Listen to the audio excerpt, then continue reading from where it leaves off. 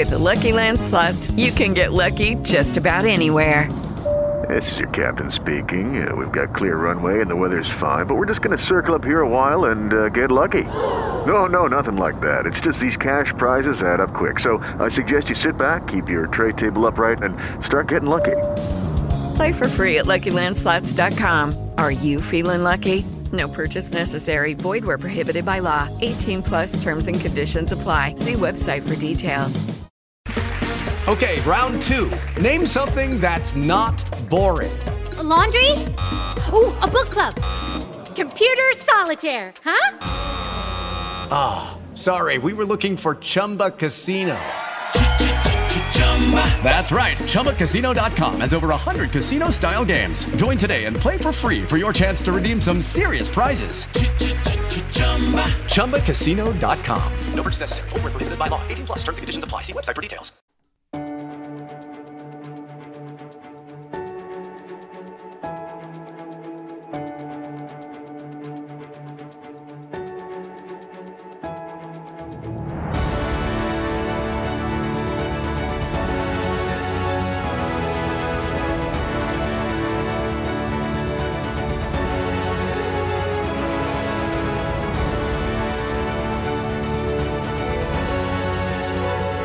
Hey guys, and welcome to another episode of Sasquatch Odyssey. Thank you guys so much for wherever you are and whatever you're doing, taking time out of your busy schedule to join us for the show tonight. We've got a great guest coming up here shortly, but before that, as always, I want to invite you. If you've had an encounter and you'd like to be on the show, please send me an email. You can get me at brian@sasquatchodyssey.net.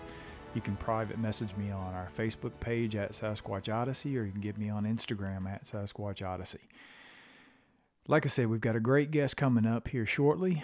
He's raring to go and ready to get into it. He's had several sightings out there, and he's going to share his encounters with us tonight. So without further ado, Emmett, let's bring you on the show and tell us about your first sighting, buddy. Yes, my only sighting I have was in Tennessee, Scott County, which is right there north border of Tennessee and Kentucky border. Early 20s, group of friends. We all love hunting, fishing, shooting, camping, and everything like that. We used to take our Thanksgiving weekends, just the guys, and they would week or two beforehand bring me their ammunition, whatever they was going to carry, sidearms and rifles and everything, and I reloaded, and I always made sure everybody had more bounce per ounce in the rounds, and because where we were going was known for wild boar. I call them devil dogs, because once they get after you, I've had them actually try to uproot a tree that I shimmied up, and so you want to take those out quick, hard, and fast. But, yeah, we were all young and full of piss and vinegar and, 10 foot tall and bulletproof, just good old guys. And a friend of mine, he was born up there, and his family moved down here in Harrison and grew up down here is how I got to know him. And he liked to go back there and see kinfolk and everything, and he got with his cousin, and his cousin was going to get his good friend, and we was all going to meet up there in a rustic old cabin. You can say I'm a country boy. I've done it all. And it ain't too much I haven't seen. But when he said rustic cabin, basically it was boards, one by nailed up around trees, and you can literally stand in front of the cabin and see inside the cabin and out the back side of the cabin from all the how big the cracks were. Plastic was on two sides, but we three of us down here decided to go up there. We're in the truck. We're heading up that way, and I never been to that part of Tennessee. Mountains out in the middle of nowheres, and basically Scotty and Mark and I. We just going up that way, and Mark, who was raised up there, we just, let him just take us on up there. Well, Oneida is the town he's from, and beautiful backcountries, beautiful hollers, and just gorgeous up there. And got off the paved road, and we were literally, it seemed about 2 hours on a dirt back trail, and come to find out it was part of an old coal mine strip mining where we were going, and they had this rustic cabin up there. So after driving up through there, after a while, noticed that you didn't get to see nobody because we're out in the middle of nowhere. It's God's country. And every once in a while, we would stop and get big old chunks of coal that fell off the back of the coal trucks, and we would get them and throw it back to the truck later on for heat. So we get up there at the cabin, and we're unloading the coal and unloading our stuff. In the back of this little rustic cabin were 4 basically bunks nailed in the far back wall. And there was an old kitchen stove in there that was gas, and there's a bottle of propane there we used, and a buck stove that we threw the coal in. So, you're out in the middle of nowhere, and this place was located on top of a ridge line, and the wind was blowing pretty good. And then later on, that friend of mine, Mark, his cousin, and his best friend, Wayne and Porter, they showed up.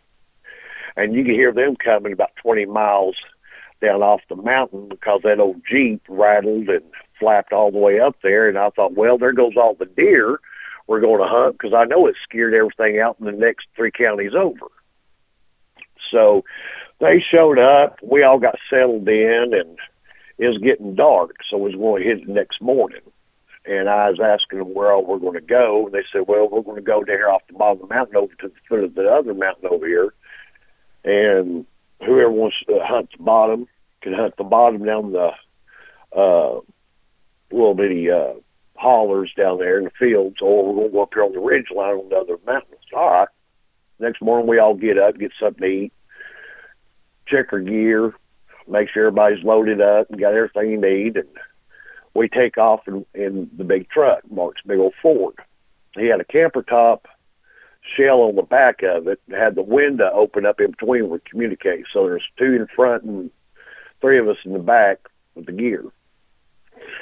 Well, we come off the mountain rattling around, and we go through part of Oneida and pop out there at the bottom of the next mountain we was going to go up to, and it's a pretty little field. I say it's probably about 200 yards long, maybe about 75 yards wide, and the road went right beside it, and on the other side of the field is just straight up woods, and there was a stream right there at the bottom. But the road went down and hung a hard right at the end of the field, and that stream went underneath that road. Well, Porter, Mark's cousin, his buddy wanted to be dropped off there. And he had a semi-automatic Russian type rifle. I never seen it before, but after later on, the years going by, they became a very popular weapon to use. And he had his tree stand. So we dropped him off, asked him if he was going to be all right, and he goes, yeah. So we took off up the mountain and spent all morning up there hunting and taking naps. When that sun came out and hit you, we didn't have tree stands or anything. We were just all over the mountain where we could find an opening at, little hollers and whatever. And we told him what time later on, that evening was going to be down there to pick him up to be there. So, we spent all day hunting. Everybody separated, but in a good shot distance from each other, in case anybody get anything to get help dragging it out and everything. I would like to say at this point in time in my life, only thing Bigfoot was to me, I never seen any films or any pictures, anything like that. The only thing I could relate Bigfoot to is just what you would hear in movies or something like that. And mainly it was out West Coast, Northwest. And I think one time I saw it on television, I think it was a $6 million man had a fight with Bigfoot at one time, But, I was a kid. Didn't even think anything of it. I've seen bear. I've seen wild hogs. I've seen black panthers. I have seen cougar. I've seen anything you could possibly see in these woods. I've heard bobcats sound like females being tortured to death. And I heard whippoorwills, all of Mother Nature sounds. When we got through hunting and we were coming off that mountain, and we pulled up on that road right beside that field where we dropped off Wayne. He wasn't there.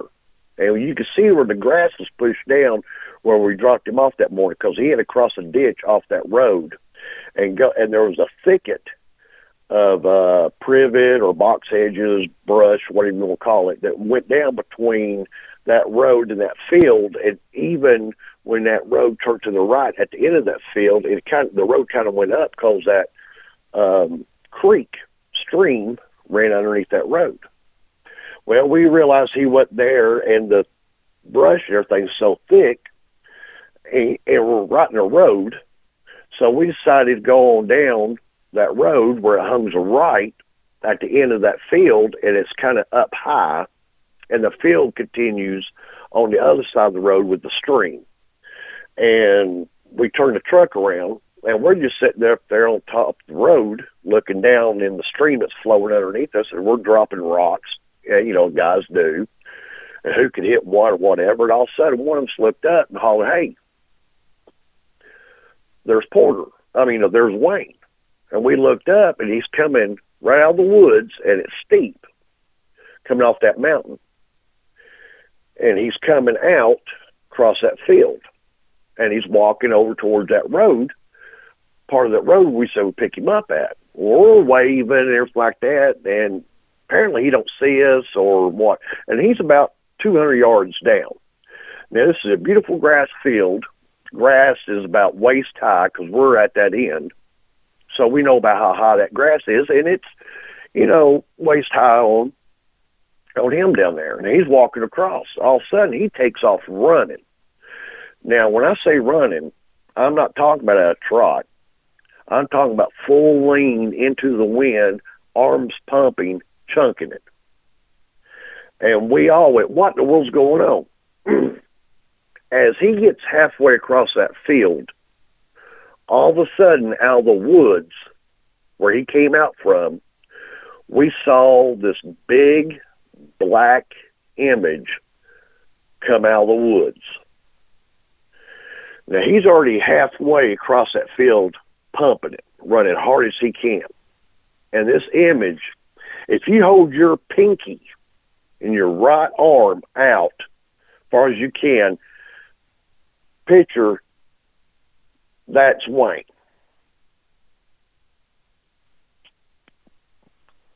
This image coming out of the woods, black, your left hand, put your index and your middle finger together, and that's compared to the size. Now, I'm getting Wayne and Porter mixed up because this has been a while. But it's Wayne who's out there. And he's not a small guy. I'm 6 foot, and he's a little bit bigger than I am. And like I said, he's running hard as he can. This thing comes out of the woods and running straight towards him. It has a lean to it, not an upright like a person would run, but more of a forward lean. Only thing defined about this is it's big, it's black, obvious, it has hair on it. There's no clothing, no markings of anything like that. It's just solid going after him. We immediately turn around, and some of us said some other words, and we were going to reach in the back of the vehicle and grab the weapons to draw bead down whatever was chasing Wayne. Well, as he was going across that field and how fast this thing was catching up to him, we knew by the time he got to that brush line over to the road, that's when it was going to get there at the same time. I already had my weapon in my hand, and I said, forget about it, jump in the truck, let's go, go, go, go, go. piled in the cab, just jumped in the back of the truck, left the tailgate down, and the camper top, shell top, left it open. And Mark just starts squealing around there, and, we're 200 yards down. We come ripping up. Mark locks it down in that truck, and we jump out ready to level anything. And we look over, and there's Wayne sitting down there in that ditch, not breathing heavy, not out of breath, and he's seen us, how we had our weapons and how we were ready just to, wide-eyed and, and just fix to go at it. And two of us already set a perimeter for, security basically around, because we didn't know what, where, when, or how. And he's just sitting there all cool, calm, collective, and we started buzzing him with questions left and right. Are you okay? What in the hell was that? And then he was confused, and he was asking us, what are you talking about? What are you talking about? Well, we all finally calmed down and told him what we saw, and that was him. And he goes, no, that was not me. And we go, wait a minute. We're the only ones out here within 10 miles easy. What do you mean that wasn't you running across the field? He goes, that wasn't me. I said, that wasn't you. We did notice that whoever was running across that field did not have a weapon and was not carrying a tree stand. But it was camouflage, but, so we assumed it was Wayne. Well, after he realized how freaked out we all were and could not believe that he did, I said, you had to have heard something running across that field. He goes, no. He goes, I've been sitting here. I go, how long? He goes, about 15 minutes, which was apparently after we were first there and left. He must just came right through that brush or whatever and didn't see us turn that curve down there waiting on him. And we were just bumfuzzled. We couldn't figure out what we saw, who else is out there, and what in the hell was that big black fuzzy thing running across a field in that weird stooped forward position. Now, we all loaded up, checked the area, make sure, okay, if it was somebody, who's hurt? Because the intent this thing had running was the intent to catch. And what it was going to do after it caught, we didn't know. We didn't go out in the field, but we looked off to that brush line next to the road, and that was it. I mean, I don't think we were surrounded by woods on the other side of the street. And, Wayne, he didn't hear nothing, and we couldn't figure out why. So we all loaded up in the truck, and we started heading back to the cabin. This is the only time these group of guys has ever ridden in a truck that many miles on a backcountry dusty road out in the middle of nowheres, and not one word was said. I'm in the back of the truck. Mark. With Lucky Land Slots, you can get lucky just about anywhere. Dearly beloved, we are gathered here today to... Has anyone seen the bride and groom? Sorry, we're here. We were getting lucky in the limo and we lost track of time. No, Lucky Land Casino, with cash prizes that add up quicker than a guest registry. In that case, I pronounce you lucky. Play for free at LuckyLandSlots.com. Daily bonuses are waiting. No purchase necessary. Void where prohibited by law. 18+. Terms and conditions apply. See website for details. With the Lucky Land Slots, you can get lucky just about anywhere. This is your captain speaking. We've got clear runway and the weather's fine, but we're just going to circle up here a while and get lucky. No, nothing like that. It's just these cash prizes add up quick. So I suggest you sit back, keep your tray table upright, and start getting lucky. Play for free at LuckyLandSlots.com. Are you feeling lucky? No purchase necessary. Void where prohibited by law. 18+ terms and conditions apply. See website for details. And Porter, their cousins, they're in the cab, and like I said, we had that little window open in the back. Nobody ain't saying nothing. And about halfway up the mountain, Porter looks back at me and he goes, Emmett, Yeah, I said, yeah, it was. He goes, that's all I need to know. And nobody said another word. We got up the cabin, and we all checked our weapons, got inside the cabin. Some of us ate, some of us didn't. Still trying to figure out what all we just saw. Of course, Wayne, he knew we were baffled, but, you know, and he knew that we knew our way around in the woods, and he knew that we wasn't shining him on. Well, I looked at a friend of mine, and Scotty, and I told him, I said, well, I'll tell you one thing. My pistol is going to be with me tonight. So when you guys saw these two things running across the field, the original smaller, what you thought was a person, you thought it was Wayne running across the field, and then this much larger. I was literally sitting in my studio when you were describing it, putting my pinky on my right hand out and my index finger and my middle finger out on the other one, and that's a huge difference in size from 100, 200 yards away. I mean, once this all happened and you guys caught up with Wayne and you saw that, hey, he's not out of breath, he hasn't been running, that clearly wasn't him that you saw. Looking back now in retrospect, what do you think you guys saw? Do you think you possibly saw a smaller Sasquatch and a larger Sasquatch? Do you think it might have possibly been another hunter that this thing was chasing that wasn't a part of your group? What do you think was actually going on at the time? We analyzed, we dissected, and every time it seemed that night in that cabin, which was eerily quiet because you could see everybody's wheels turning, to try to come up some kind of logical explanation. What all did we witness? Was it paranormal, or were we losing it? Are we crazy? And yes, I will tell you, there was no alcohol on this trip or anything else. But every time somebody would bring up like a scenario or case, somebody go, no, and we were not second guessing. We were just, in a nutshell, bumfuzzled. I mean, we just couldn't figure it out.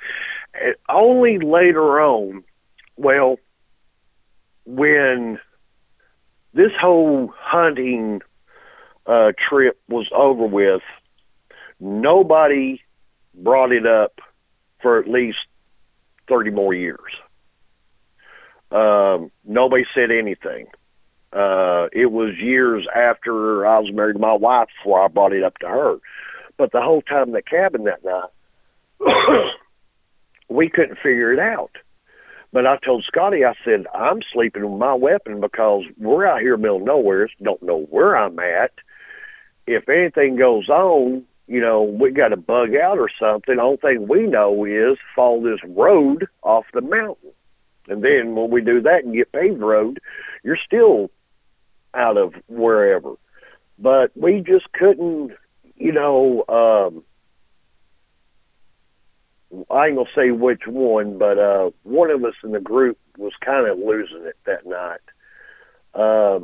It got to him real bad, and every little noise we heard outside of that little cabin, the first night, everybody's full of laughs and, jocularity and had the good old time, or like that.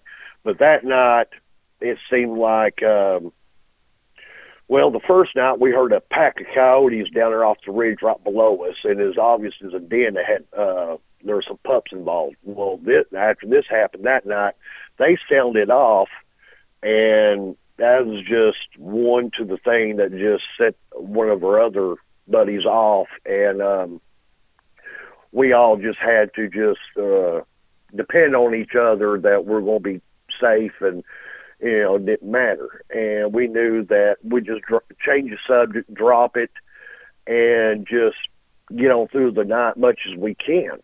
Well, later on that night, the back of the cabin, there was 4 racks, basically just wooden pallets, nailed to the back wall. You could either put a shelving, or you could put your sleep bag back in there or whatever. But Porter and Wayne, they were in cots in their sleeping bag next to that buck stove. All that coal that we accumulated on the way up the mountain, they kept chunking it on there. And I don't know, I guess they were still part in shock or something. I don't know, because they were freezing to death. We were burning up. And we were in the back part of the cabin. And the whole cabin's not big at all. It's probably about, I don't know, 15 by 20, if that, you know.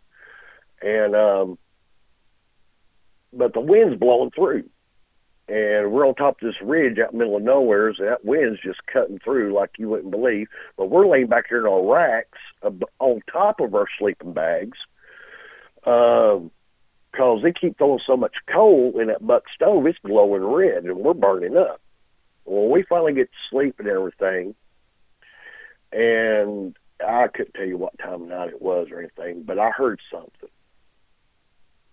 And I thought, what in the same world? And I kind of rolled over, and from the glow of the buck stove, you know, because I had a little window right there in front of the door, you know, the flames, I could see Porter and Wayne in their you know, in their bunks and everything, you know, on the cots. And I looked down below me, and I see Mark and Scotty in their racks. And I thought, who in the world is that outside walking around? I went, no, I can't, you know, I'm hearing this wrong. It's nobody, you know. And so I roll back over, and I hear it again. I thought, well, I know it ain't going to be, you know, a deer, you know, because, you know, obvious humans are up here. It's probably a possum or, you know, something like that mess around out there. And then I noticed whatever it was bipedal. It did not have four legs. And how the moon was out that night, and I'm up back against the cabin facing the cracks out the back of the cabin towards the woods. The moonlight coming through with the clouds, you know, every once in a while you get a good stream of light. I saw a shadow, but I couldn't identify it. And the only thing I can think to myself is there's only 3/4 inch of wood between me and whatever that is out there. And if it reaches in here and grabs me, it's fixed to get lead poisoning. And I had my Magnum next to my chest, just pointing right out there at that crack. And I thought, if I get a good identification, whatever that is out there, I'm going to pop it. But I wanted a good identification. But it eventually left.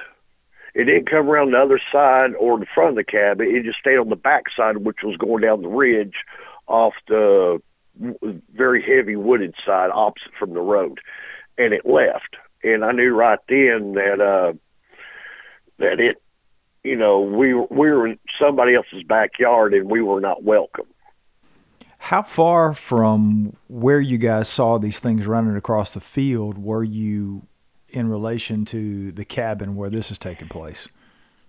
It's just on the outskirts of Oneida, which is really not a big at the time. Now, it's like, you know, all this happened in the mid 80s, 1980s. So that's how long ago this happened. And so I imagine Oneida's grown. I haven't been up there since then, but it was on the outskirts, and I think the name of the road was Buffalo Road. Buffalo? Yeah, I think that was it. And, you know, that's basically been and I've been up there, Oneida multiple times to deer hunt, but that was the last time I've been up there and the last time I've been up in those woods. Just going back to the sighting where these things were running across the field, I know it was, you said, 150, 200 yards away. Could you estimate the size of the bigger of the two things that you saw running? If you had to put a height and a weight estimate on what you saw, could you give us an idea? Well, yeah, I can give you a pretty good idea. Back in the mid-'80s, I was Hampton County Sheriff's Department and did ambulance and volunteer firefighter. And so, you know, I'm pretty good at checking out situations of people and stuff like that. That field had grass. It was waist high to us. That big fuzzy thing running across the field, you could see the knees coming up above the grass line. It was mid-thigh or lower. That's how big it was. To us, it was about waist high. To it was right above the knees, you know, because you could see the legs, the knees bending above the grass line as it, you know, took each step. The smaller person or whatever, it was like us. It was waist to chest high on them too. And you said something earlier. Now, I thought of this, but it's just, you know, me. Was that a person or maybe a smaller Squatch? And when I said that it looked like it was camouflaged, after thinking about it, it could have been, to be honest with you, because it's been so many years, and since you wanted me to come on the air, I've been opening up files in my mind that have not been opened up in years, and situations I forgot about that until today, about that thing coming back behind the cabin where I was trying to sleep. I didn't even think about that till today. Well, it's certainly understandable. It was over 30 plus years ago. So, you know, when you were describing a lot of it out. Exactly. And to be such a terrifying experience because you thought something was definitely chasing down one of your buddies that was about to take him out. I can only imagine what that was like. So, but when you're describing it and you're talking about how fast the bigger of the two things that you saw running was running, I thought, well, it's possible it may have been something that was just as fast as it was, because it would have probably overtaken it had it not been a smaller Sasquatch. I mean, who knows? The reason why I thought it was, Wayne out there, because he was in the middle of that field when we noticed him, and then he started running. So he started running at midfield, and this thing came out running. So, and it was closing in on him fast. So by the time we figured he got to that brush line by the road, that's when it was going to be all on top of him. I got you. Okay. And I knew it wasn't a bear because bears do not run up on two legs. Exactly. I know because I have been chased by a bear before in Cades Cove. So, we knew it wasn't bear. But, when you said that it could have been a smaller Squatch, something like that, I'm not going to say yes, I'm not going to say no, because it doesn't make sense to how we went around there, and Wayne wasn't out of breath. He was more or less just sitting there in that grass in that ditch waiting for us to come. The only thing he was missing was a good cigar and a good drink. Definitely not a guy who had just ran from a Sasquatch, right? Exactly. Or ran, period. And, but, that whole, we didn't talk about that for eons, and it's still like a touchy subject. We really don't talk about it. I've had some since communicating with you about coming on the air. It's tried. Over the years, I found out that whenever you bring up the subject of that, and I even here recently brought up the subject of Bigfoot and everything to a close family member, it's just, no, there's no way or anything like that. And I tell people all the time, you can believe what you want to believe. I figured they were out there, but figured it was out northwest. But after that day right there, my whole attitude changed about the woods. Now, to bring back today, recent, excuse me. My wife and I, we go into the North Carolina mountains. We got 2 mining areas in western North Carolina. And we dig up rubies, sapphires, emeralds, and gold. We have dug gold up in Georgia, Tennessee, North Carolina. We have found emeralds. We have found rubies. We have found sapphires, moonstone, you name it, we've got it. And what we do, she's a teacher, and I'm a machinist by trade, and we do this in our spare time, just get away from everything. And the parts of the mountains we go to, there's no cell signal. Matter of fact, one of our mining areas, you're lucky to get an hour and a half of direct sunlight because how tall the mountains are and how deep down in between the mountains we are. And we've got streams that are running hard and fast, and in between one ridge going up and the other ridge going up is probably 30 foot apart where the stream is. And the stream is goes anywhere 10 to 15 foot wide, runs shallow or it runs deep whenever the water's backed up. But we go up there and we get in streams and we classify whatever we can, and, we find things. Well, this one area we love to go to. And we got 2 big streams blending into one, and we have a huge waterfall. Now, you got a lot of small waterfalls all up and down these little streams. And when you're in the stream, even at 5 foot, you got to scream at each other because that's how loud the water is. And I got a dog, and I tell everybody it's my bear dog because there's so much thick undergrowth and brush and mountain laurels and everything there. I usually smell a bear before you see him. And it always worries me that a bear coming down through there off these ridges because it's steep. And if a bear stumbles upon you and it's surprised, there's no telling what it's going to do. But if a bear is coming around and he knows he can hear and smell you, he'll avoid you. But it always worried me about that. I always told my wife, don't get too far away because if I have to draw down on a bear and it's between me and you, I can't take the shot. But where we're at and where we stay at, I can look up both these streams to a certain point, and I always tell my wife, don't go past these points where I can't see you.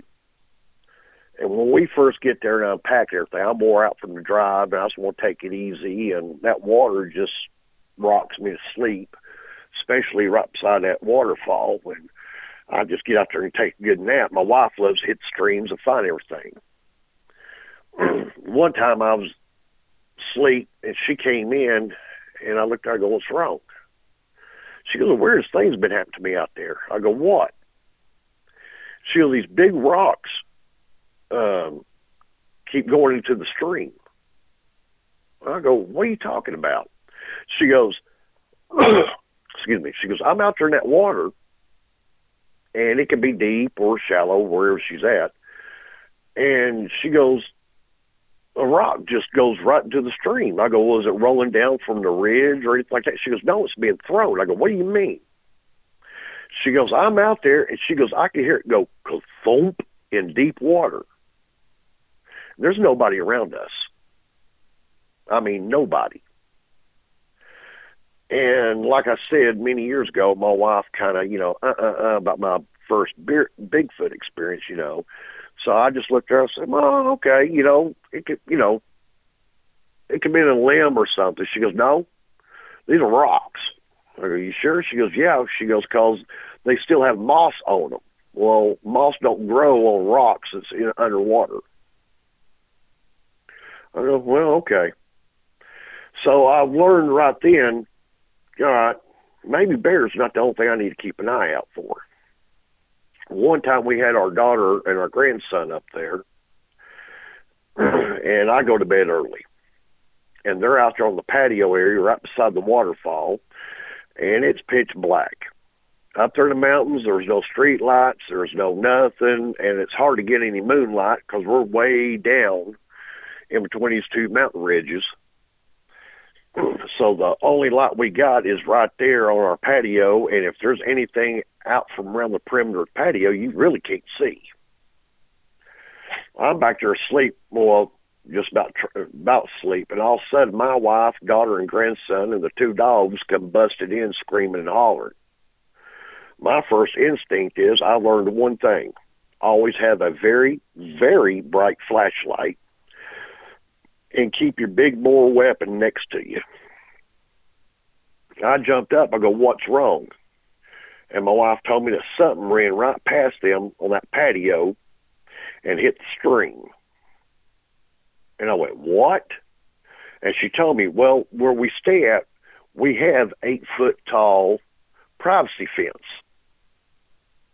So there's no way that any straggler or whoever coming off the main road can get to where we're at.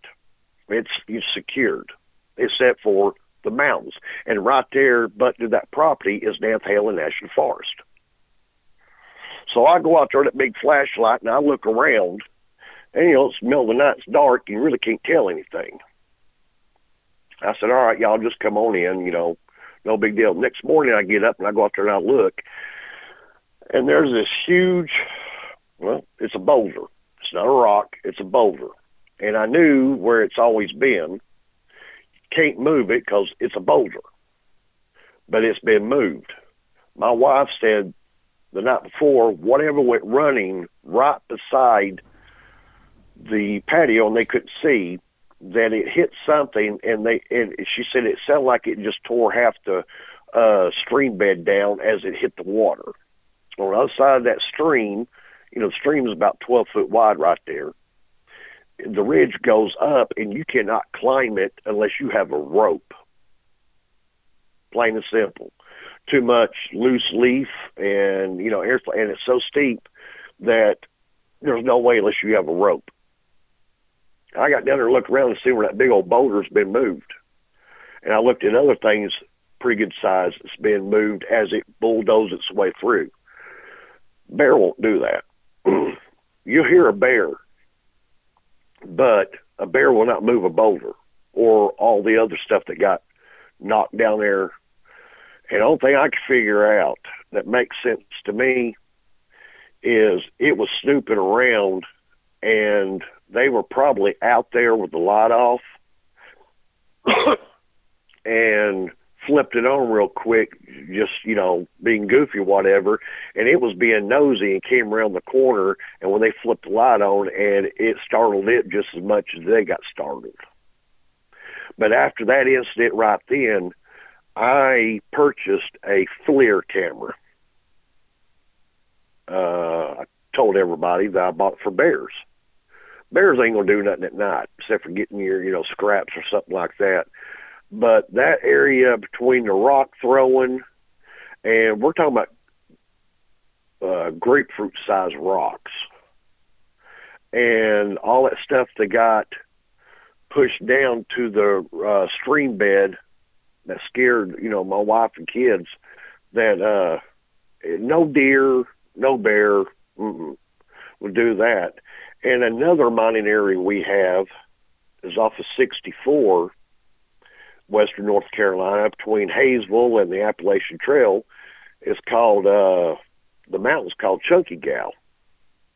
And the first time my wife and I went up there with some friends, we had our grandson with us.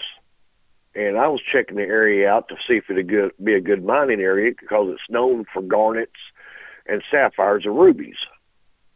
Well, everybody's up on top of the ridge on this mountain, and you can drive up there. It's kind of like a forestry service road. I kind of went down off the side of the mountain to check, just snooping around. My wife and grandson was up there, basically everybody else, digging around and everything. And I was walking down off this mountain. Every once in a while, I'll stop and look back behind me, and I could see my wife and grandson up there.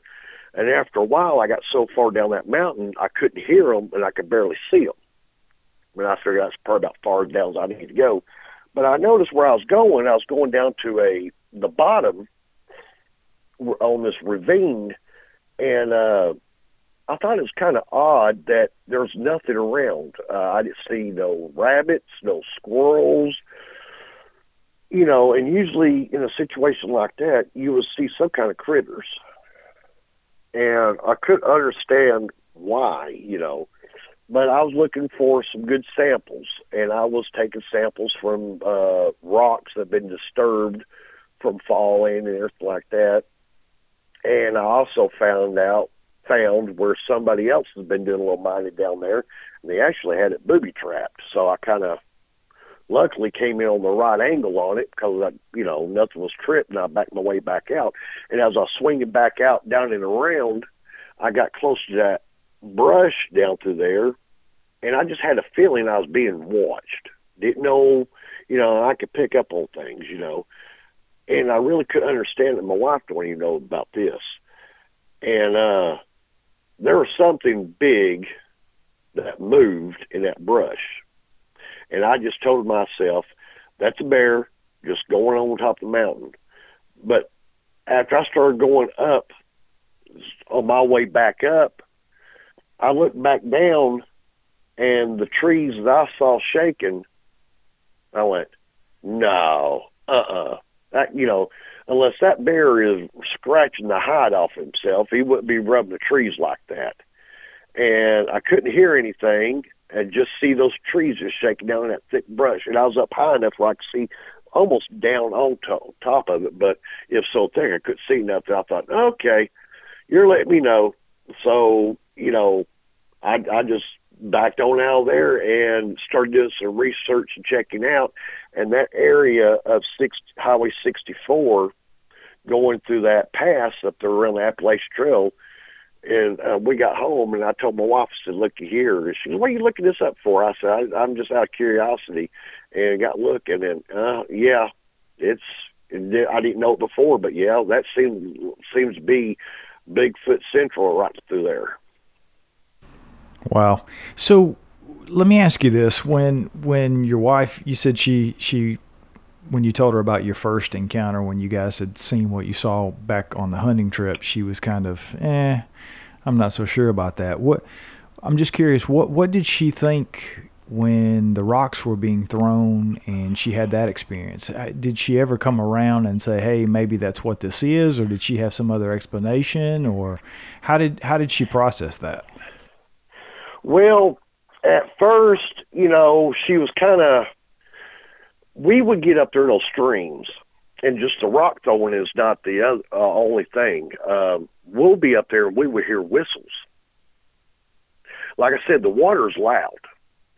There's so many waterfalls, and the water, you know, the terrain is so steep, and how that water is just coming down through there, it's loud. And we would hear whistles. And every once in a while, she would catch me or I would catch her. We're in the streams, and we would catch each other looking around.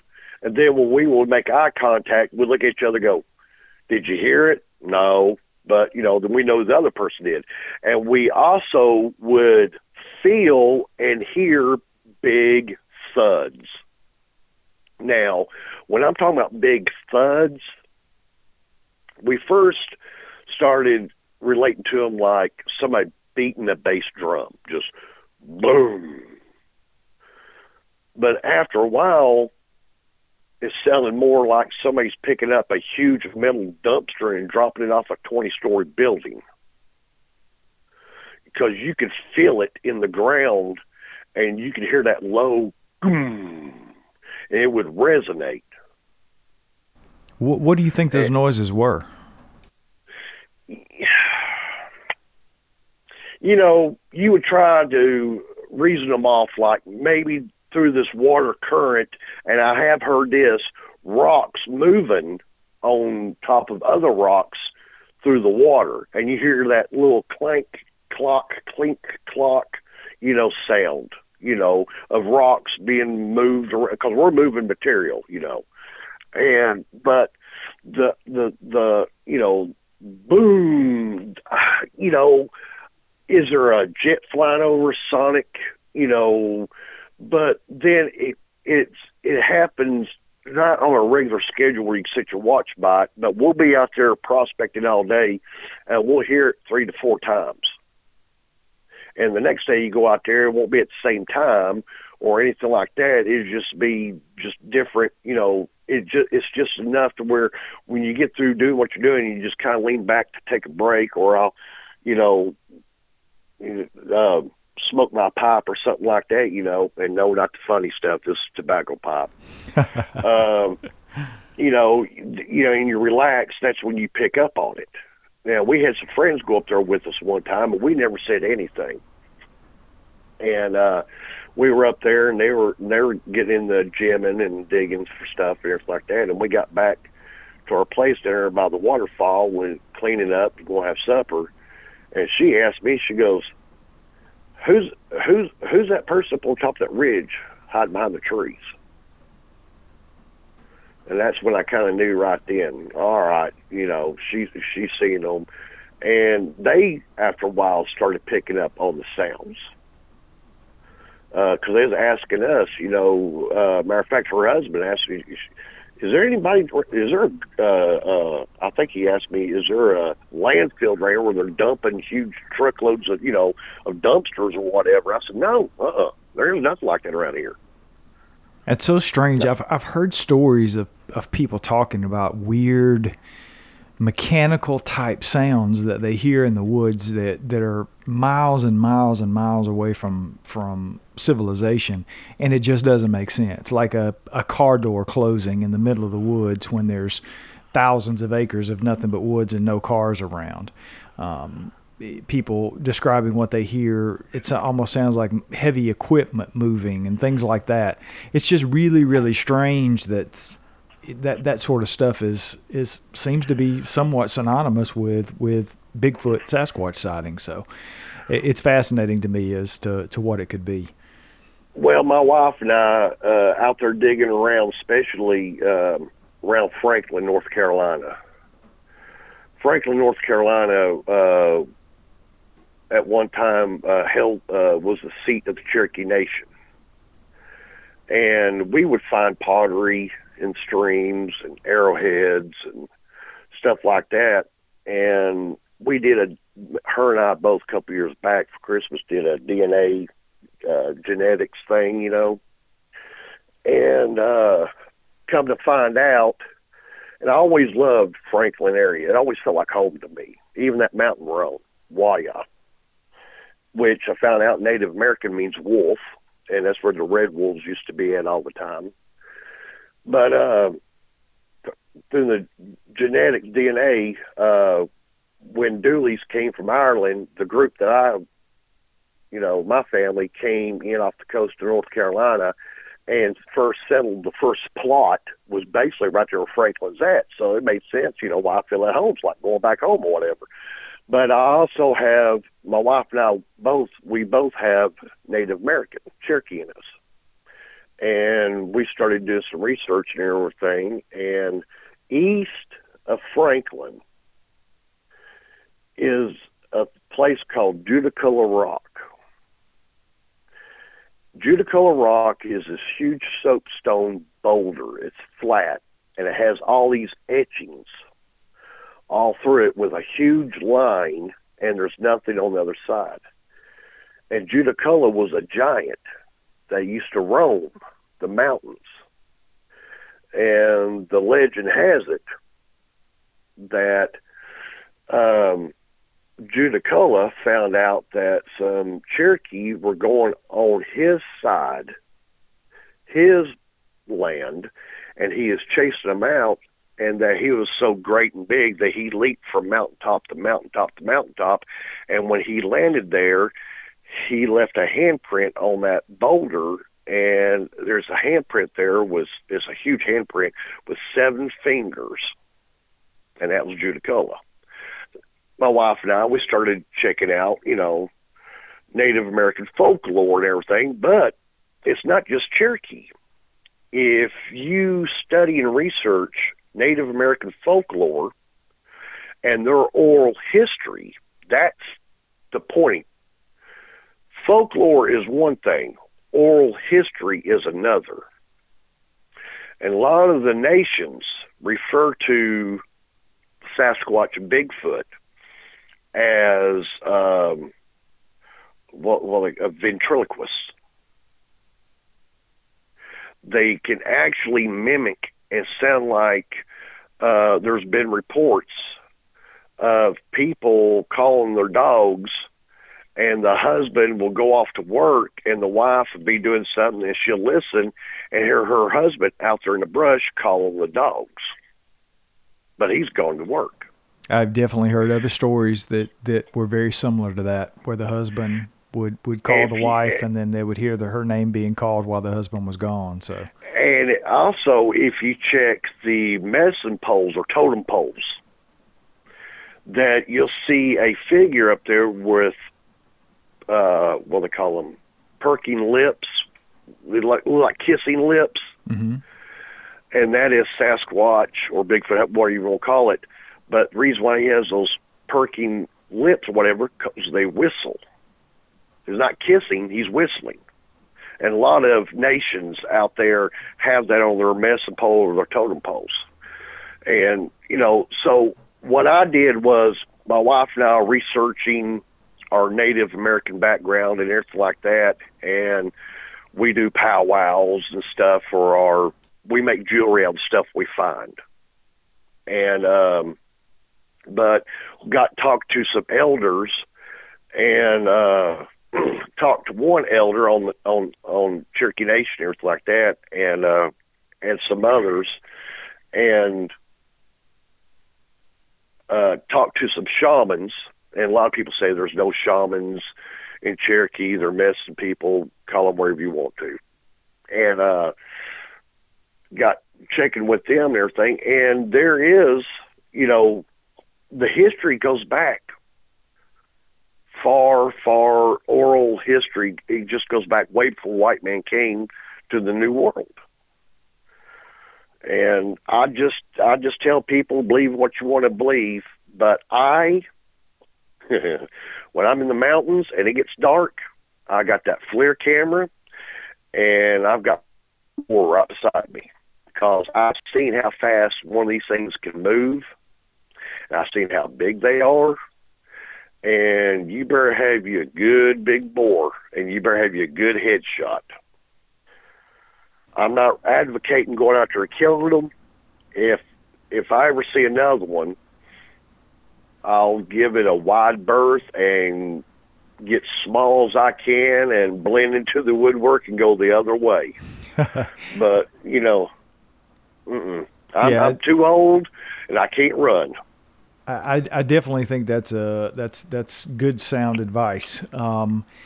You've got to experience these things, with vocalizations and rock throwing, and you clearly saw something running across the field during the hunting trip many, many years ago. What do you think these things are? Okay, I've listened to multiple television and internet things. And be honest with you, I think that they're a wild man. Call them whatever you want to. The Native Americans called them stick people, wild men. They've been here a lot longer than we have. I do not believe they're any part of the UFO conspiracy, paranormal, different accounts I've heard and not witnessed, but what I've heard in the studying that I've been doing, they're not only, they are the prime alpha top of the food chain. They're hunters. They have to be. And they're not your fuzzy wuzzy Harry and the Hendersons, ordeal thing. These things have existed through ice ages and everything else. They know those woods like, your bedroom. They are the top predator. They are, I don't know if they're ambush hunters or they use weapons. or whatever they do, they must do it real well, because that's a big body for a lot of protein to stay in it. And I advise people, don't do it. If you go out in the woods, don't be alone. If you see one, do not try to confront it. Don't even try to call it, to be honest with you, because the research and everything I've done from the Native American perspective, they're never alone. It's never been a single loner out by itself. They travel in a band, a clan's what the Native Americans call it. And some nations did have agreements, however they came across with that, an agreement like the Judicola, you stay on this side and I stay on this side or whatever. But, it's from the oral history, it just goes back for so long that they've learned to live with them and respect them and leave them alone, and they'll basically leave you alone. White man's been encroaching many a times, and they've always been out and around, and I don't see, they've adapted to what's been going on with the growth of the country and everything, and it just, I don't know, it's just every time when I go out in the woods, even in daylight, because I saw that one in daylight, it's a new perspective for me. Yeah, I totally agree with you, man. It's for people that think these things are the friendly, fuzzy forest giants, and they're out banging on trees and whooping and hollering and trying to pull them in, and I'm like, what are you going to do if it shows up? I mean, I've heard lots and lots and lots, hundreds of encounters, and most of the encounters are not pleasant. Seeing it from a distance of 200 yards away or whatever is one thing, but there's been people that are 20, 30 yards from these things, and they're about to rip people in half, and Well, it's the same perspective I have with bears. A bear that knows you're there and hears you and smells you, they will avoid you. But if you got an elder, sick bear that's starving to death and doesn't care, he's hungry and you're on his menu. Like I said, I've been chased by a bear before in Cades Cove, and my parents witnessed, and my dad told me, this is back when I was in my prime, he said that if your heart was skipped a beat, she would have had you. I was hurdling picnic tables and everything. And back then, I was in prime, shape. So nowadays, with bears, it only takes that one rogue, sickly bear to mess up your holiday. And is it really worth to take that chance? I always jokingly say, because where we mine at, I always have one weapon on me and one laid out there on the table. And a friend of ours up there one time, they go, why do you have this right here on the table? I said, well, my wife's up there in the stream, and I said, every once in a while I keep looking down at the water. He goes, what do you keep looking for? I said, make sure there ain't no blood. He goes, well, a bear gonna get her? I said, well, I'm really worried about the bears, because they try to get to her, keep her from, finding her stone. She's gonna kill us. I've actually ran into, we've been hiking on we got a 35-acre property here in Lenoir, North Carolina. We've ran up on a black bear with 2 cubs, and as soon as she saw us, they turned around and scampered off. And that was a mama bear and 2 cubs. So bears, black bear especially, they hear you, see you, smell you, they're out.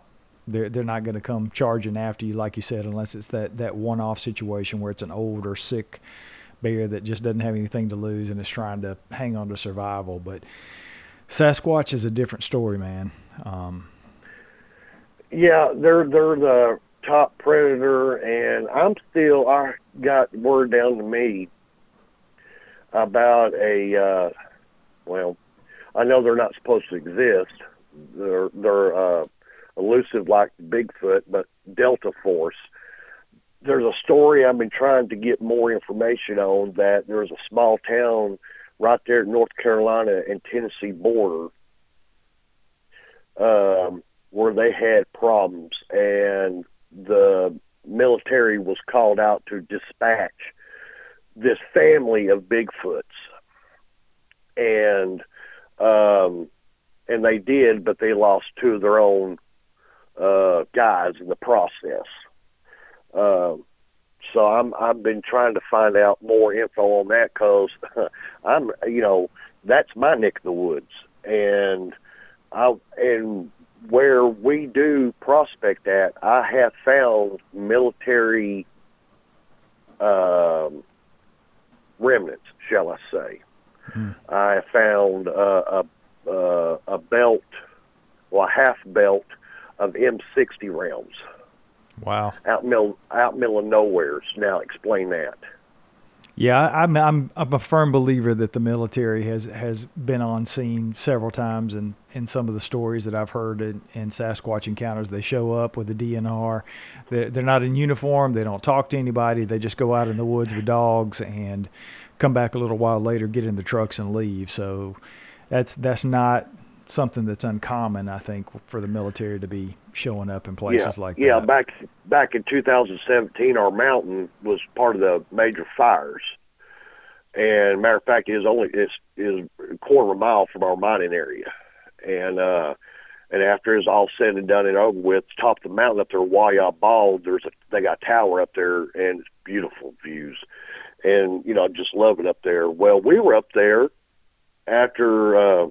Well, they ain't even rebuilt the top of the tower yet. The tower itself is stone, but the top of it's wood, and I don't even think they had it replaced yet. But we were up there, and just, we just walking around all that burnt, you just, you feel like you're on Mars, it's just all that twisted, brush and everything like that. And off the main trail, I was walking on the brow of the ridge up there on top of Waya Mountain, and just happened to look down, and there are M60 rounds that were still in the middle belt. Now, I've shot M60s before. I've had military training. And once you shoot those, they come out of the links, and the links are apart separate from the casings. Well, the casings were still in the links in the belt. So these were not even, they burned up in the fire, but, they were not used at the point. And why are these things up there? I mean... Yeah, it just doesn't make any sense, does it? Yeah, and, just things like that sit you back and make you go, huh. And my wife and I, we have driving up and down the mountain and just happen to look over, and there's this big mountain stone pillar there that's covered in ivy, and right behind that mountain stone pillar of ivy, because the road's real narrow and windy going through there, so you're doing about 35, 40, and you pass things without you knowing.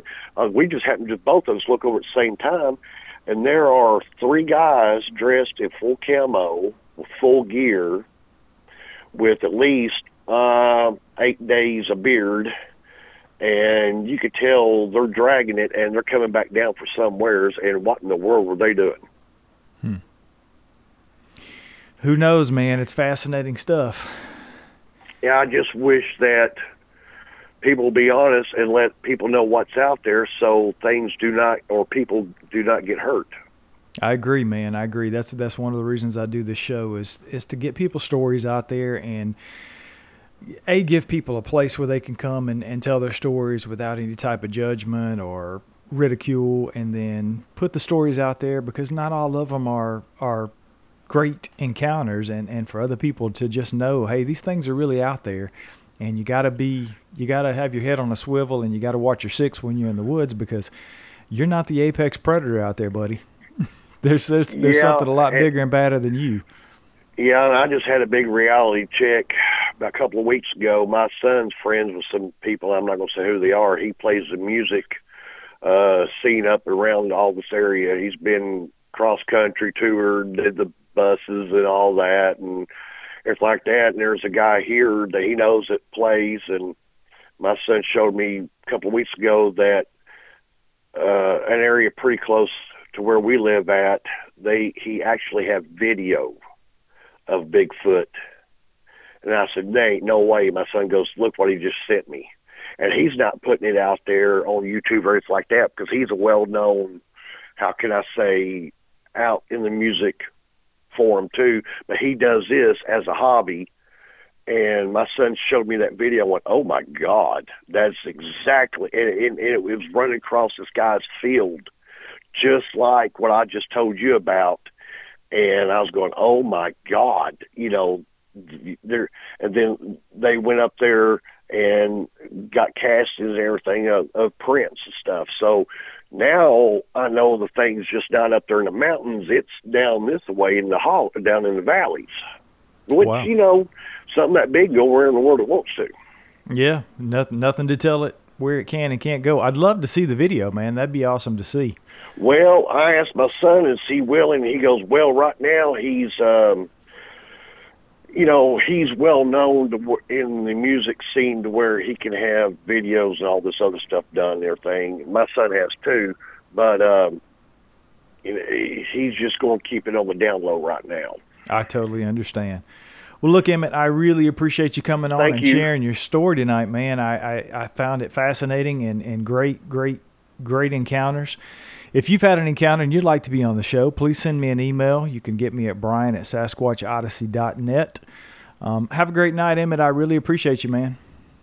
Thank you, and y'all be safe. And just remember, you know, you're not the only one out there.